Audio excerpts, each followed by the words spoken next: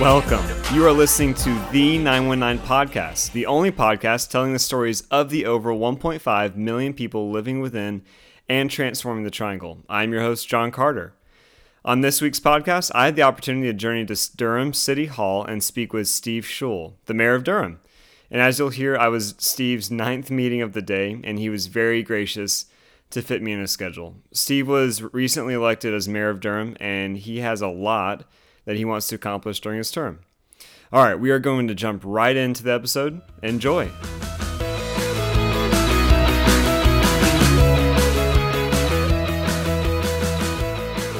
Okay, I'm here with Steve Schewel in his office here at City Hall in Durham. Steve is the mayor of Durham. And Steve, thanks for being on the 919 Podcast. I'm glad to be here, John. Thank you for having me. Absolutely. So I'm excited to start talking about Durham, politics, hopefully get the inside scoop on being a mayor. But first, I was hoping you could tell us about yourself. So how did you get to be in the area? I came to Duke as a freshman from Lynchburg, Virginia, a little town not far from here, back in 1969. So I've been here for, it's about 49 years now. As so many people do, fell in love with Durham, even back then. People say Durham is a great town to live in now. It was a great town to live in back then, too. And so I've been here ever since. So you chose not to go. Was Liberty University a university at the time? Liberty actually was not a university at the time. Okay, so you didn't have that option. Yeah. Of course, my hometown's changed a lot in that way. It wasn't around then. So you graduated from Duke twice. You got your bachelor's and a PhD, right? Yeah, I have a bachelor's from Duke. I got in 1973. Then I went to Columbia for a master's in New York. I stayed a year there and realized that I really wanted to come back south, and missed my home, and came back to Durham. Ended up getting a PhD in education at Duke. I must have been a really bad student because not long after I got my degree in education, Duke stopped giving that degree. I don't entirely blame myself for that. But, so you originally wanted to be an educator? Well, I've been a teacher. I taught at Jordan High School, and I actually did an internship for a while to be a principal. But then I really got the drive to published The Independent, the alternative news weekly that I published for about 30 years. I really wanted to try to do that because I kept thinking at the time that our newspapers weren't giving the coverage to the kinds of things I cared about that I wanted. And some of my friends and I said, hey, let's start a newspaper. And if we'd have known what we were doing, we probably wouldn't have started it. But since we didn't know and how hard it was going to be, we went for it. And I'm glad I did. Is that still in publication today? Yeah, Indie Week, it's called now. It's called Indie Week. Yeah, okay. Yeah, used to be called The Independent, and we started calling it The Indie, and now it's officially, it says on the cover, Indie Week. But yeah, that was, started that in 1983, and owned it for about almost 30 years. And were you in school at the time? No, I had graduated. I had been working as a teacher. I had been working for the North Carolina Public Interest Research Group, which was a consumer advocacy organization, and worked for a while for a little small news service called Africa News Service, which published out of a basement on 9th Street here in Durham. News about Africa. We had correspondents in Africa, and it's now called allafrica.com. It's a great big website, but that started out here in Durham, and so I was working with them, and then decided with a couple of friends to start this newspaper. Wow. And then, you're one of the few people that I feel like I talk to that are actually, you've lived here most of your life. You know, a lot of people just end up moving here recently or moving away, but you've been here most of your life. Yeah, I know, but you're young. And when you're my age, you're going to know a lot of people who've been here a long time. I do think that's a function of your youth. Yeah. I think that you're right. I mean, there are 25 people move to Durham every single day. 25 people. Goodness. And most of them are one of two age groups. They're either young, like you, or they're over 55 and they're moving to, for example, Carolina Arbors, which is not far from where you live. Those are wonderful places to live. That's an over 55 community. So a lot of people are retiring here to be near family or to have a better quality of life or to have better weather or all of that. And then there are the young people who are pouring into Durham, especially in the near downtown neighborhoods to work work downtown or at the universities or at Research Triangle Park or at some of the great companies like the one that you work at. And so we're very fortunate that Durham is a magnet for fabulously creative, smart, caring people who want to come here and help make the community better. That's awesome. And then going back to you, before becoming a mayor of your favorite place, what were you up to, or what have you been up to in the area? Well, and besides ND Week. Yeah. Well, they're publishing the paper for a long time, but I've been real involved in Durham's civic life for a long time. Durham has, as you know, let's just say a very robust democracy. And everybody's invited in, and there are a lot of voices heard, and that's great. It really is.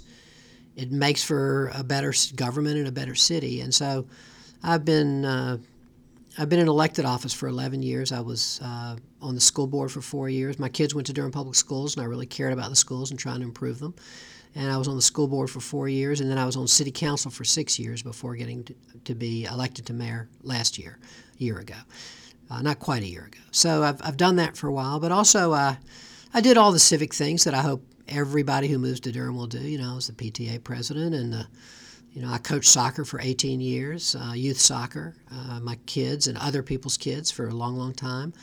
I've just been involved in I've been on boards of various organizations, and I just think that contributing to your community in that way is something that I hope that all of these folks who are moving into Durham now will figure out a way to do, whether through the church, through the nonprofit that they care about, through their school, their kids' school, the PTA. There's so many ways to contribute, and I just hope people will find those ways.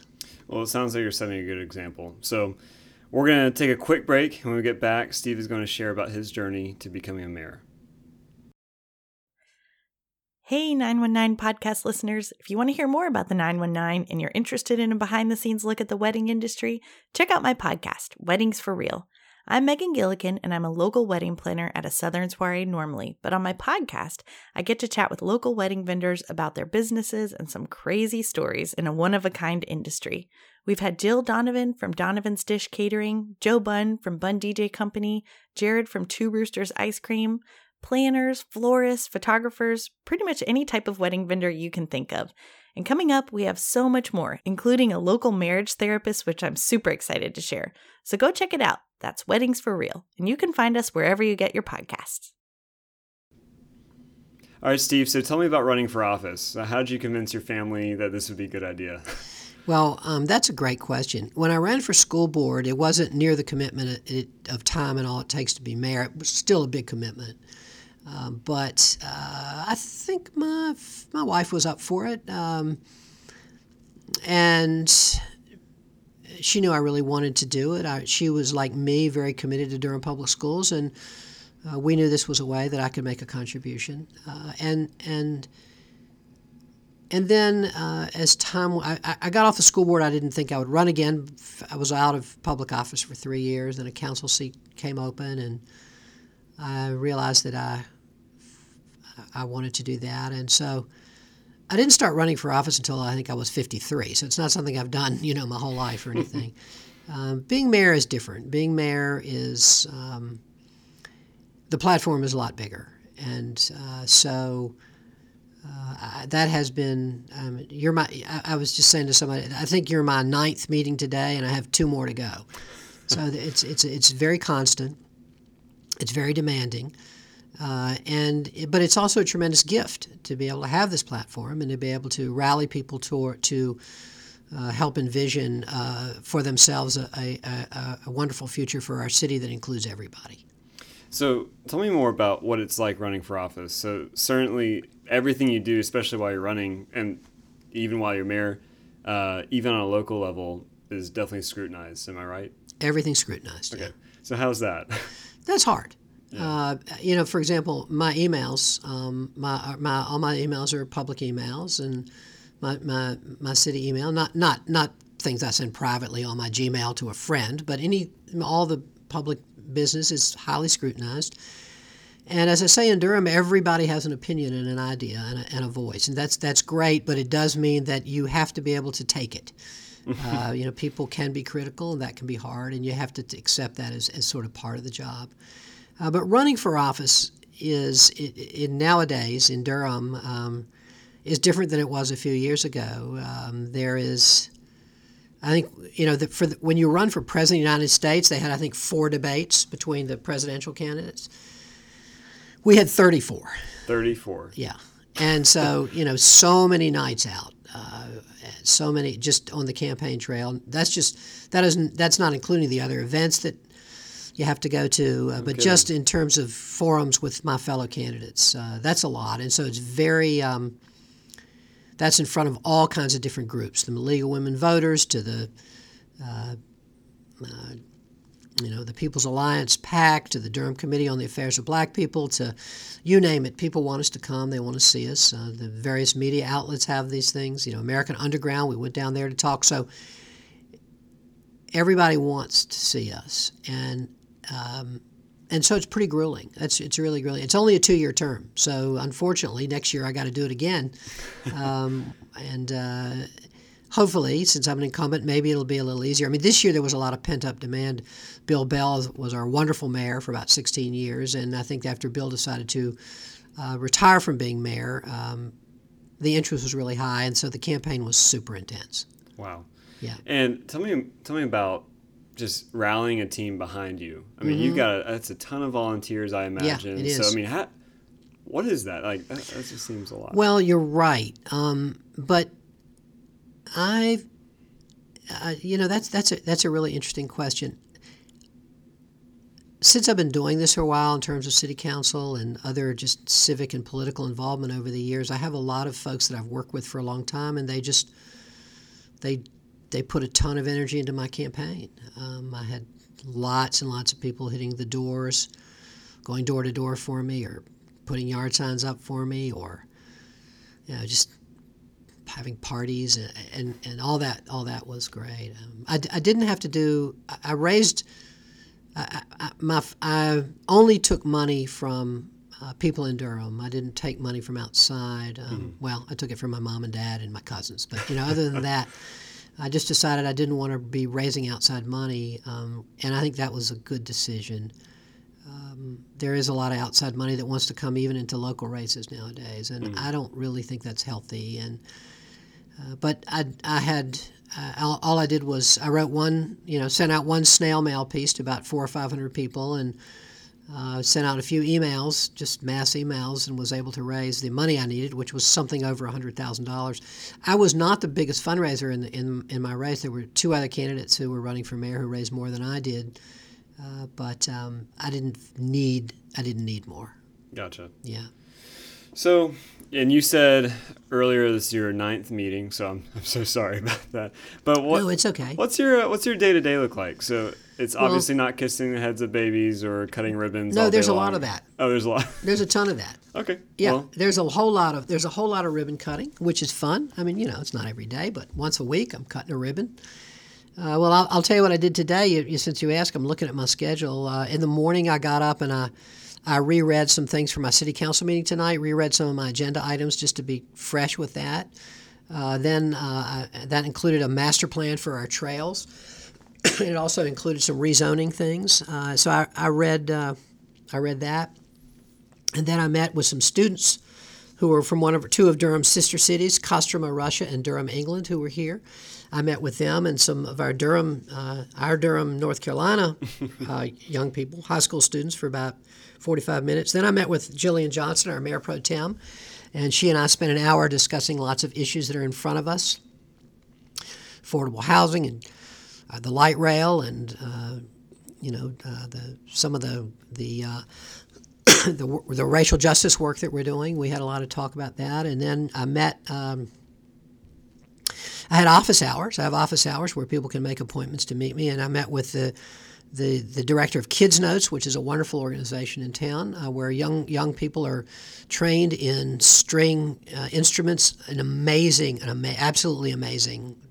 Hundreds of Durham kids are doing this now, and I met with him to talk about Durham Sesquicentennial and some of the work that they're doing, some of the ideas he has. Then I met with a couple of people to talk about equitable development of Durham's Beltline Trail and how we can make sure that we're putting racial justice at the front of our agenda while we're developing that trail. I met with them. And then I met with a young woman who is an interior designer and wondered about connecting with other people in her field here. She's new to town. I met with her and connected her with the Durham Chamber of Commerce. I wanted to take a nap next, and I actually wrote down nap on my piece of paper for today, but I couldn't do it because I was running late.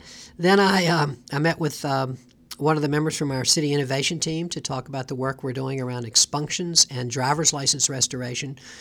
We have 47,000 people in Durham who have had their driver's license revoked. Many of them for things like failure to pay a fine, and now they don't have much money. They didn't pay their fine. Their driver's license revoked. Now they can't get a job, and some of these go back 10, 15, 20 years. Wow. And so we're working on driver's license restoration and also expunctions, especially expunctions for people who were found not guilty or whose charges were dismissed, and yet those still stay on their record that comes up any time an employer checks on them. I think you said your wife was in HR. She may be seeing that kind of thing come up. And so we're trying to change that reality by working on expunctions and driver's license restoration. And then I met with the director of ReCity, which is a wonderful co-working space for nonprofits. Mm-hmm. And I just met with him, and now I'm meeting with you, and I'm meeting with some more students at 6 o'clock, and then we have the city council meeting at 7 o'clock, and I hope I'll be home by 10, maybe 10:30. So that was a day. That was today. Clear. That was today. How do you do it? Coffee or not a lot, although prayer? I'm drinking a little coffee now. Yeah, it takes everything. I'm not. Not every day has that many meetings, but every day is that busy in some sense. There's a lot of reading that comes with a job, getting ready for meetings, work sessions, and committee meetings and council meetings, and so I spent a lot of time during that. I sent a lot of emails. Read a lot of emails, and so it's a big job. I will tell you, it is. It's a big job. I like to ask people in leadership, when you go another level up, and you're certainly at some of the highest level you can be, at least in state or local government, but now you're rubbing shoulders. Your colleagues are like Nancy McFarland. What's that like? Well, Nancy, I really like Nancy. I don't know Nancy real well, but I really like and admire her. I've gotten to meet her through something called the Metro Mayors, which is all the North Carolina large city mayors. Mm-hmm. And she and I were at the U.S. Conference of Mayors together. So I've seen Nancy in different settings. Working with I just went to as kind of mayor's school that the Bloomberg Foundation did. Mayor Bloomberg used to be mayor of New York, and his foundation does kind of education of mayors, and they did it in combination with Harvard. They had a mayor's school for 40 mayors, most of us new mayors, but there was the mayor of Sao Paulo, Brazil, a city of 12 million people. There was the mayor of Helsinki, Finland, Freetown, Sierra Leone. And then there were sort of 10 mayors from around the world, and then 30 mayors from around the U.S. And getting to meet those mayors and talk to them and hearing what what was on their mind. So this wasn't about issues. It wasn't about gun control or planning or anything like that. It was about how to be a better mayor. So it was very wonderful. It was very personal, and it was the case method. These professors from Harvard Business School and the Kennedy School did these wonderful cases that we read, and so getting to kind of do that kind of discussion was fabulous. So I like that a lot. I will say that even though I'm used to this kind of life, I in terms of being in the spotlight and working with other mayors and so forth, it's always still fun and interesting to meet people like that and to kind of see what they're doing and see what we can take from it. Yeah. All right. So we're wrapping up here. I know you're pressed for time. So I'm guessing you have some big goals for the city, obviously. And I was going to ask you, what's the future look like? So yeah, Durham is a lot like Winston-Salem, my hometown. It was built on tobacco. Yes. But the future looks very different. So what does it look like for Durham maybe next decade or two? Yeah. Well, Durham is a very prosperous city right now. As I said, we have people moving in here at the rate of 25 a day. We are in a region that is also growing as well. Raleigh has, I think, 65 people a day moving there. So this is a growing region, and it is a very prosperous region. Some cities are not growing, and there are some, of course, all across America in the countryside and small towns, they're shrinking or staying stable. So we have the problems of success. We are in many ways succeeding. People want to move here. Our quality of life is wonderful. Even though we have gentrification and affordability problems, which are very significant and very real and probably the biggest challenge that we have, even though we have that, we're still much less expensive than New York or, my son lives in Brooklyn or Boston or San Francisco, Silicon Valley. So we have these great jobs, and we have comparably to other places we're affordable, and we also have a fabulous quality of life. You can, all you have to do is drive around the Washington suburbs one time and think to yourself, I don't want to be that, I don't want to do that, and I can move to Durham and I don't have to. Right. And so I think that is what we get in terms of both the retirees that are moving down here into these 55-plus communities, but especially for the young people who move here who want the quality of life, who want the relative affordability, and who are coming in such great numbers. Mm-hmm. The problem is that with all this prosperity, we have 20% of our population that's not sharing in this prosperity, and those are mainly communities of color. And that's our challenge. That's what the next 10 or 20 years looks like, is meeting that challenge. And it's not something you can do easily. It's not different from any of the other growing cities all across America. We aren't in as bad a situation as some of the cities that we know of. But already I was talking to someone the other day who said, I can't find a place that I can afford in Durham now. I'm having to look in Burlington. I'm having to look outside of town. And that's very problematic. Mm-hmm. And so we have to attack that. We're not going to change the law of supply and demand. There's a finite number of old houses in Durham. Old houses don't get old quickly. That number is going to stay finite, and the young people want to live in them. They want to fix them up. They want to live near downtown. They want to walk to work. They want to walk to the restaurants, or the ballpark, or the DPAC. And because of that, they're driving up the prices in the near downtown neighborhoods and driving out people who have been there for generations, predominantly people of color. And so meeting that challenge is really important. And we can't change it, we can't stop it, but we can make a difference. We can help stabilize neighborhoods, we can build affordable housing, we can keep current affordable housing affordable. We're spending about $17 million in Durham this year on affordable housing to try to do that. We won't, as I say, we'll only put a dent in it, even that amount of money, and we'll be spending more in future years. We're not going to be able to stop these forces, but we can make a difference. We can help neighborhoods stabilize, and we can put people in affordable housing. So those are a couple of things that I think are the biggest issues. In addition to which, for example, today I was meeting about the Beltline, which is a wonderful 2-mile trail that we are purchasing from Norfolk Southern, from the railroad, and wow. This will be a wonderful trail that curves up through downtown and through the neighborhoods north of downtown. But is also, as any infrastructure is, including green infrastructure, it also is gentrifying. So these are neighborhoods that are gentrifying anyway. This will continue that trend because any asset will draw people. So how do we make that trail a place where equity is at the forefront, where we're able to think about affordable housing there and other equitable practices that can help this trail be for everybody? And so that's the kind of work we have to do and think about all the time. Wow. Well, thanks for sharing that. So now I'm going to kind of put you on the spot, a little bit of rapid fire, and we're about to get out of here. So I'm going to, this is kind of your favorite places in the area, but I'm going to say it's lately, so you don't have to make a hard stance on any certain, favorite place. So, lately, if you drink beer, do you drink beer? I do drink beer. What's your favorite brewery? Oh, wow, that's hard. Okay, well, can I say a couple? Sure. All right. Sure. Full Steam and Ponysaurus. Okay. Favorite restaurant? Oh, man, there's so many. Lately, I love Gocciolina. I love Toast. I love M. Coco. I loved Scratch before it went out of business. Heck, I love Saltbox. We can't list all of them. Okay, I eat in all of Durham's restaurants, and I'm I'm totally devoted to them, and so yeah. Favorite outdoor activity in the area? Being on the American Tobacco Trail, running or biking. Okay. Favorite college sport to watch in the area? Duke basketball. Duke basketball? Yeah. Might be because you went there. To hell with Carolina.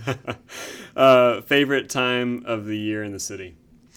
Oh, wow. Oh, gosh. Favorite time of year in the city?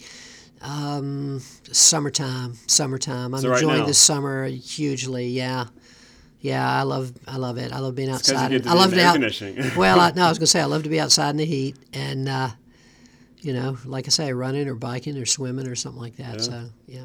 Awesome. All right. Well, Steve, I'm going to let you go and get to your other 2 meetings, but thanks so much for being John, on the thank 919 you. podcast. It was a lot of fun, and I appreciate you having me and having me back sometime. Absolutely. All right, Steve.